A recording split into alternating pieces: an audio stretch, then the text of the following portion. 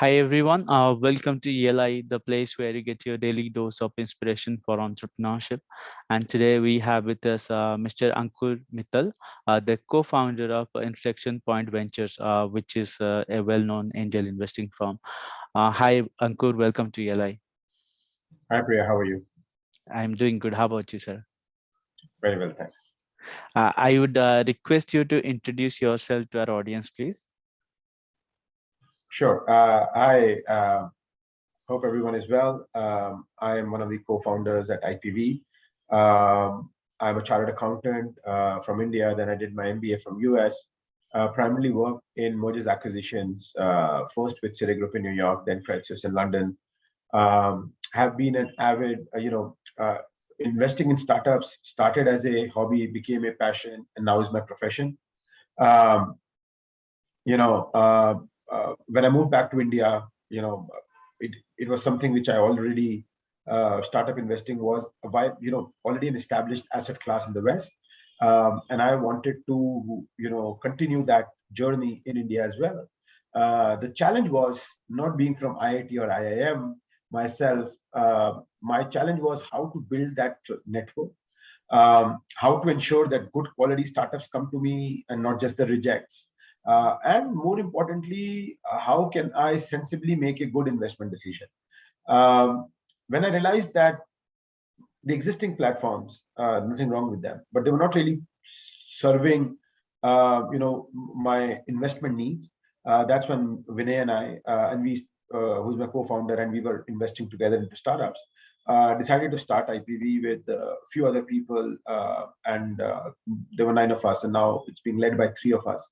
And Has in 3 years, we have become today India's largest investment platform, one of the largest at least. We have funded over 100 startups, and out of the startups, 50 plus startups which we funded prior to last year.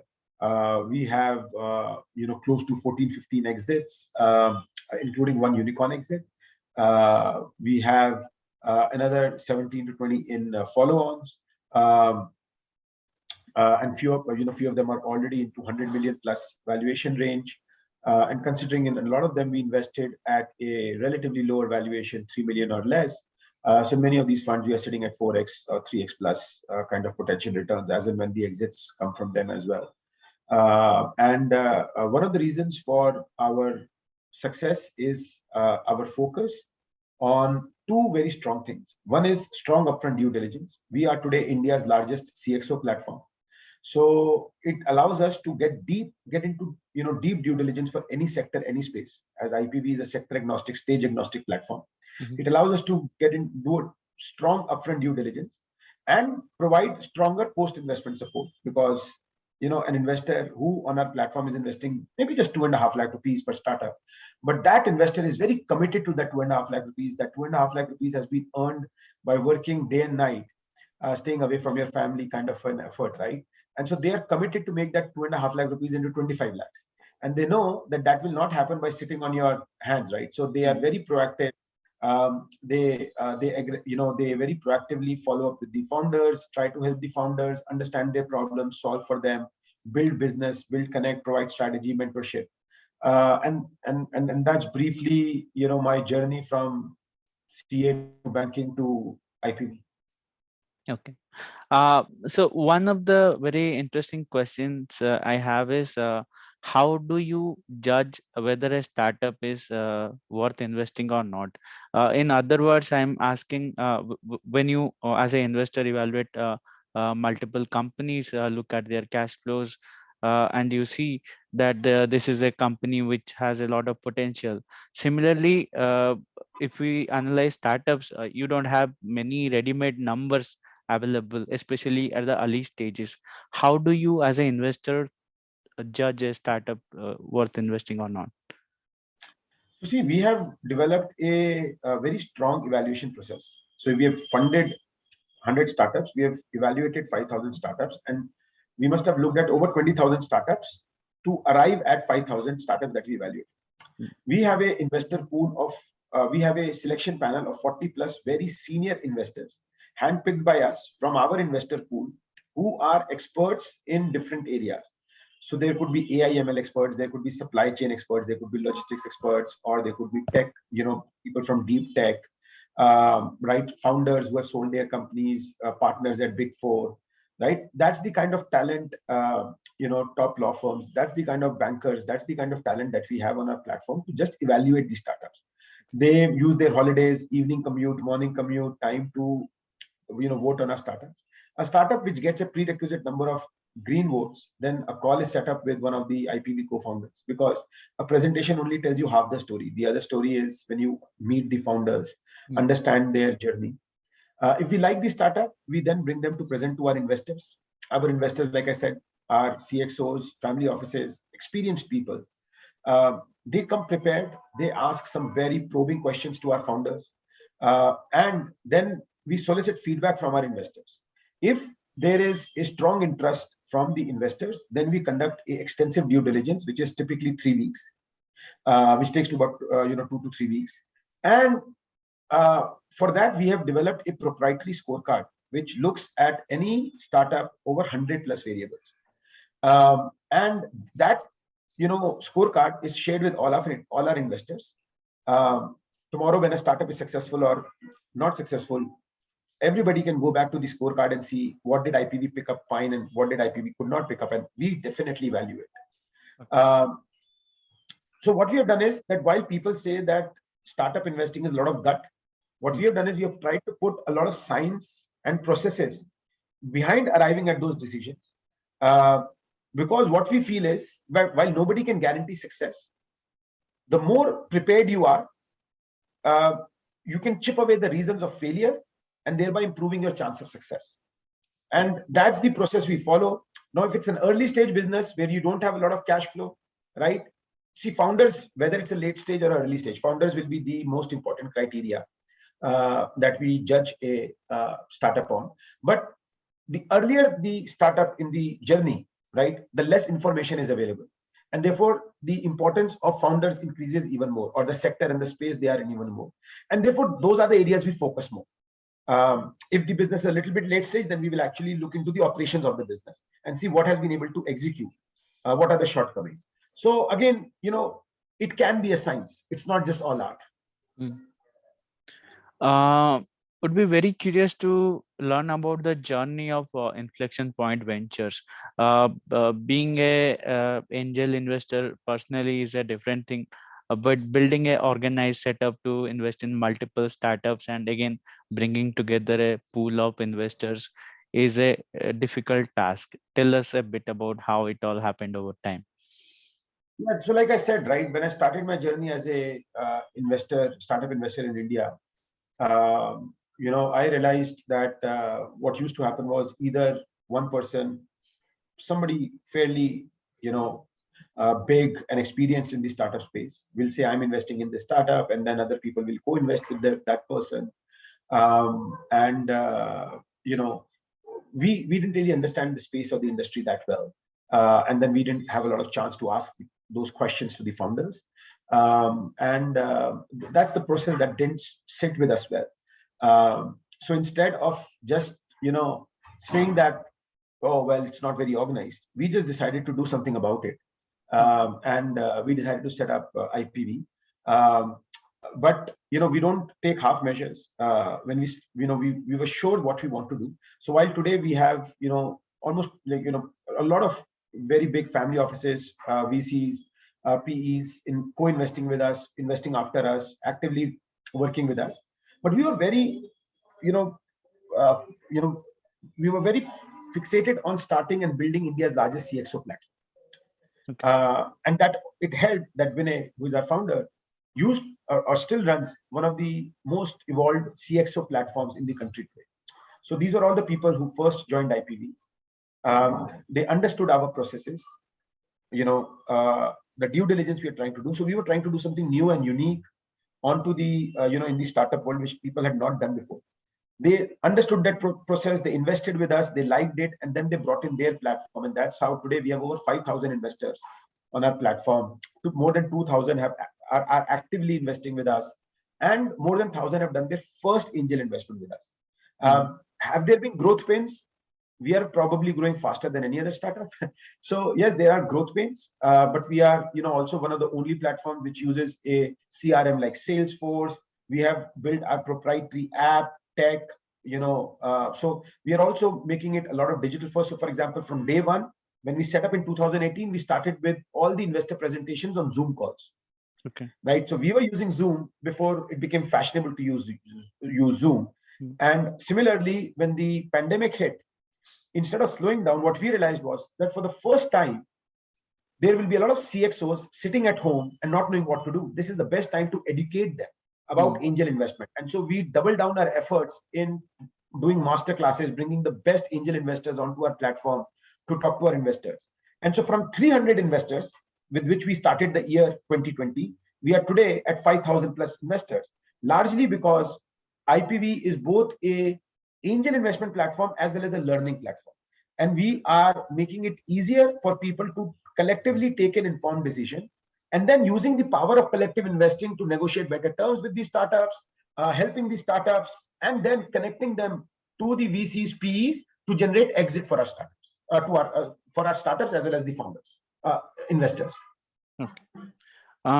Can you also throw some light on how does it work operationally for a founder and for a angel investor, as in whether an investor invests in one company or multiple companies simultaneously to diversify the portfolio, and for a founder, does he raise from one angel or multiple angels? How does it work? Excellent. So see, we have democratized process both on the side of angel startups as well as the founders. So let's start with startups first. Any startup can come to our website and submit their deck via our startup contact us section. And from there, it gets picked up by our selection panel, about which I spoke earlier. Okay. Fairly democratic process. Even if my wife wants to tomorrow raise any funding for, she decides to start a startup and wants to raise funding, she has to go through that process. We have not changed the process for anybody. There was a startup that came to us, which was apparently in the market for about 1.5 years, trying to raise funding. Nobody was touching that with the barge pole, right? And they came to they submitted their deck. We really liked it. 1 year later, many of our investors have already got 6x exit in that startup. And few of them will, who have stayed on, will probably end up getting a higher multiple as well, in some time in future. So that will get democratized. Now, for our angel investors also, similarly, go to our website, fill up the form, and our RMs will be in touch. Or simply go to Google Play Store or Apple Store, download Inflection Point Ventures app, and register, and somebody from our team will be in touch and guide you through the process. Now, we have two ways of investing on a platform. One is we are also a SEBI registered Category 1 angel fund. So you can become part of our AIF fund. And you can all come together and collectively invest through the AIF fund. And then that's a single cap table entry on the startup. Or if that is not a preferred method for you, because either you're not eligible or, for any other reason, then you can also invest directly onto the cap table of the company. Even if you're directly investing on the cap table of the company, we understand the pains of the founder. We don't want them to chase our 50 investors for signing, for short consent notice confirmation, for a lot of the negative rights that we hold confirmation on those. So our investors execute a GPO in our favor, which allows us to execute the agreements on their behalf. So we have built processes which are investor focused but founder friendly. Interesting. And a big part of angel investing is also about mentoring the founders and supporting them and building network. So how does that work? How do the angel investors interact with the founders? Absolutely. So see, again, we are respectful of the time of our founders. So it's not like, we just expose the numbers and the contact address details of our founders to the investors. And our investors are also all professionals, experienced investors. They understand that. What we've done is we have created, again, a very evolved process. After investment, we understand from the founders what are the areas they need help on. What are the areas that they will need help on, and then we reach out to our investors and we tell them, okay, these are the specific areas where the founder needs help, which person wants to help them. And the investors, depending upon their area of expertise, time on their hand, willingness to help, they will raise their hands, we will connect them, and what we will do is we will create a small group where these investors, the founder and the founding team, the other members of the founding team of the startup, all work together towards a common goal of making the startup a success. Then every quarter we bring these startup founders come back and meet our investors who have invested in their startup, where we not only evaluate the performance, we understand the areas where the startup wants to go, the help they need, and again it's an opportunity for these investors to raise their hand and offer their help. And sometimes they proactively do it. Sometimes, we will request certain people who we know are experts in that area to also help guide, mentorship, provide to the startups. At IPV, we have also built a big expert panel. We have, where we have the industry leaders, people who provide guidance on, say, logistics or digital marketing or fundraising or hiring or strategy, right? These topics. So we have created an expert panel, and their experience and guidance is available to the founders. And now we are going forward and inviting the stalwarts of different sectors like agri-tech and fintech and health tech, and bringing in some industry leaders to also become part of our platform to further enhance the guidance and mentorship for our startups. Because we truly believe in the word angel investing. Angel investing doesn't mean just putting in the money. It also means working with the founders to make it a success. Okay. Moving on to the next section, which I call is a layman founders questions to investors.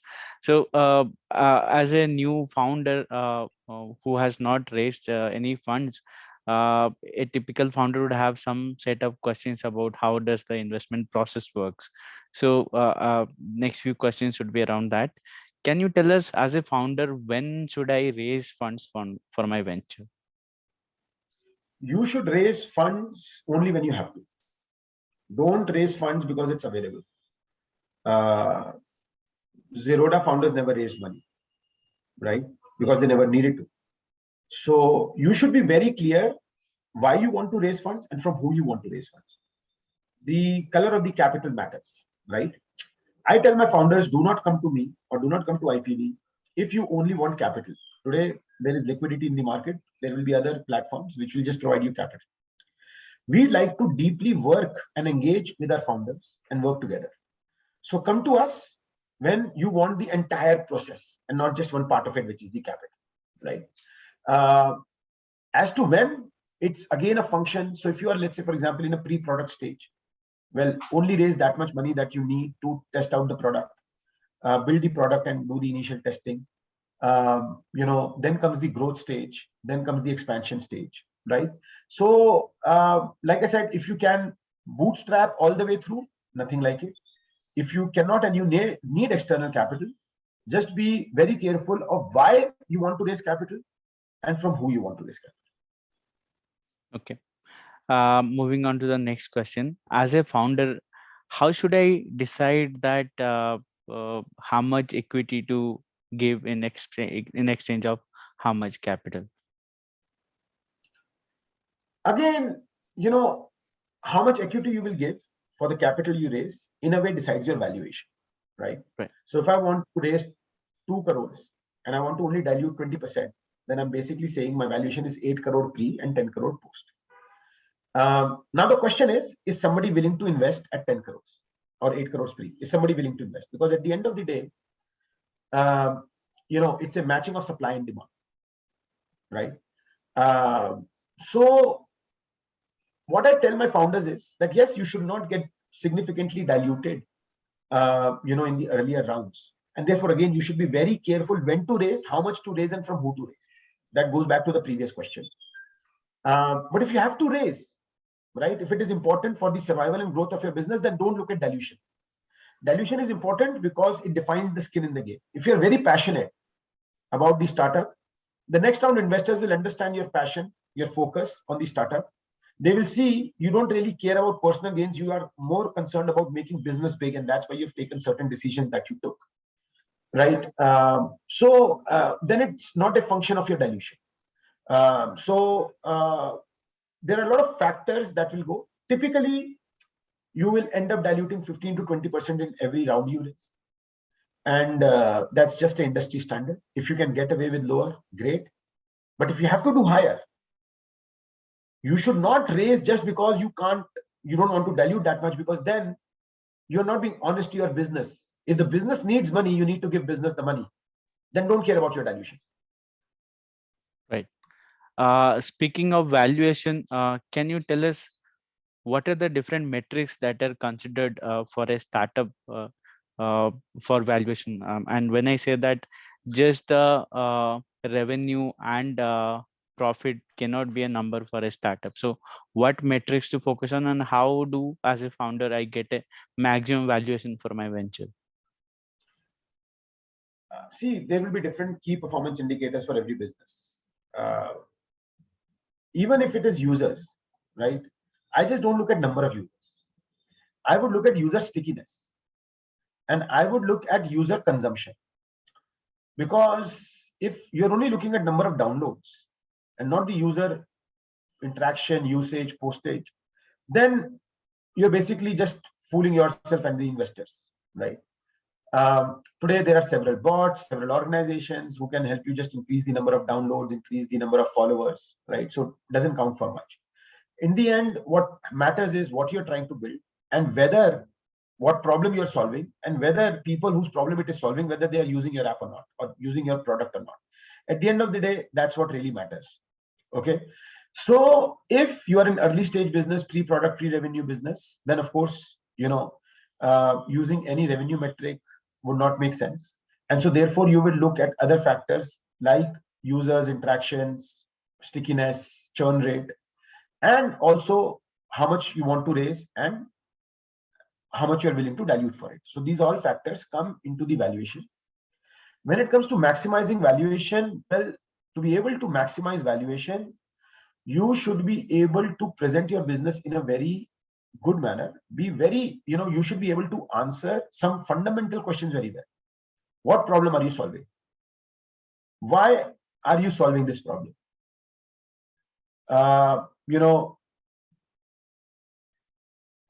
So what problem you're solving, for who you are solving, right? Will those people pay for this solution, right? Okay. These are all the questions.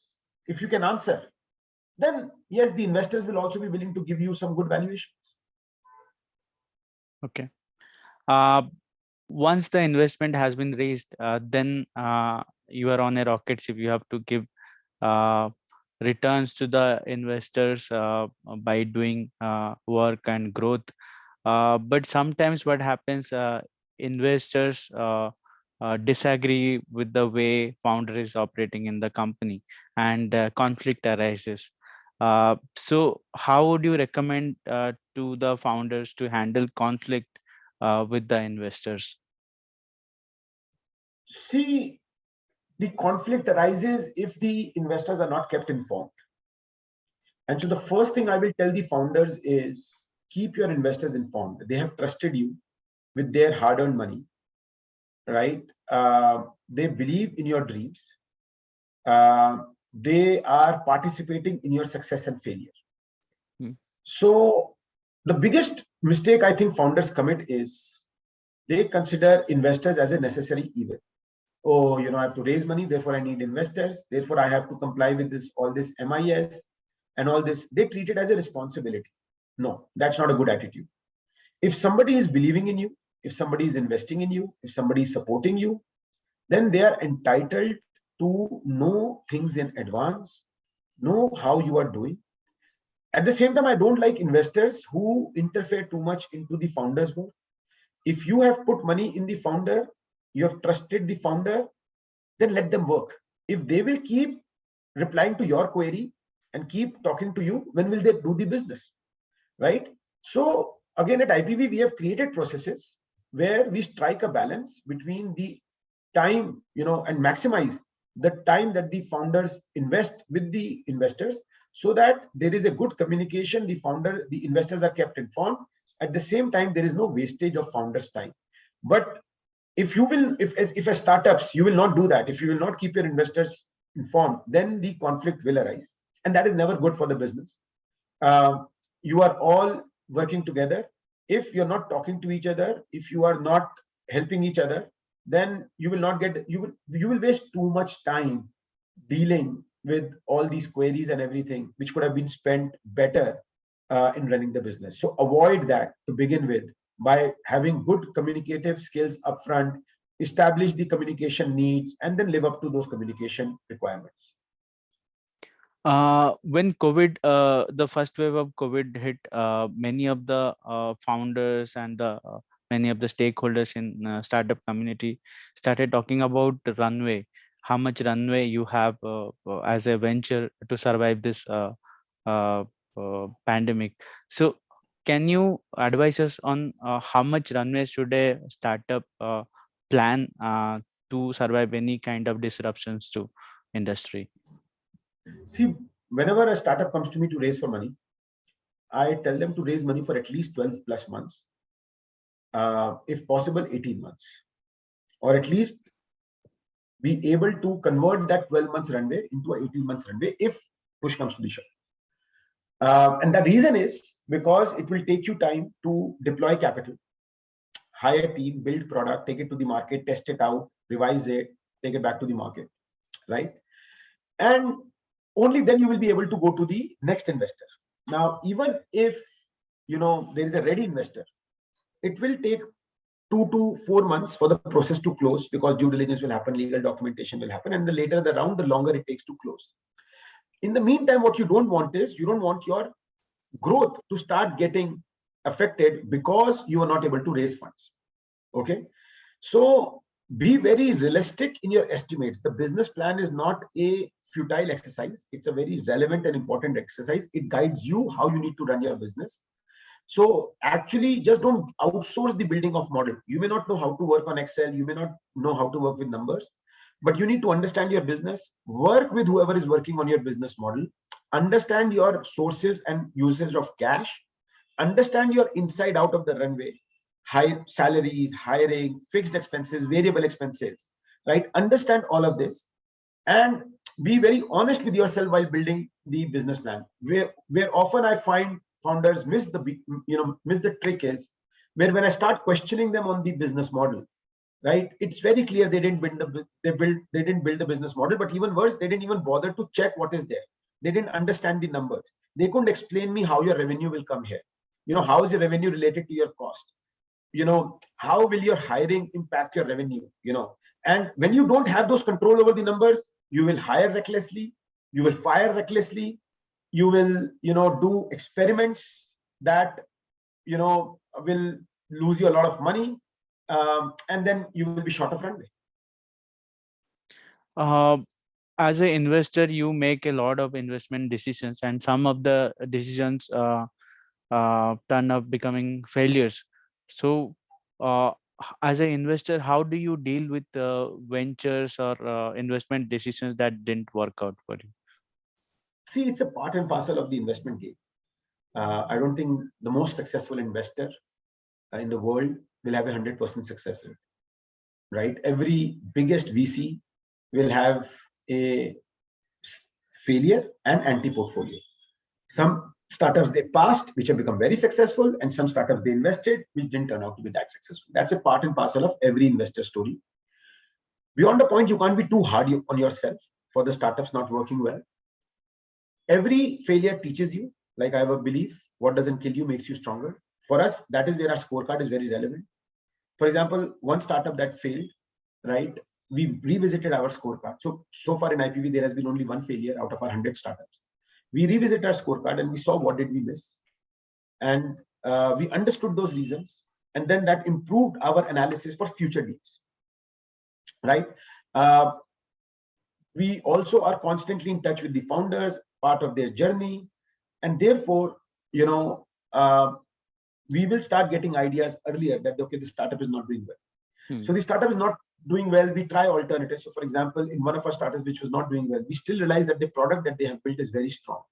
And therefore, we were able to sell that product to a very large publicly listed company and still able to generate some returns for our investors, right?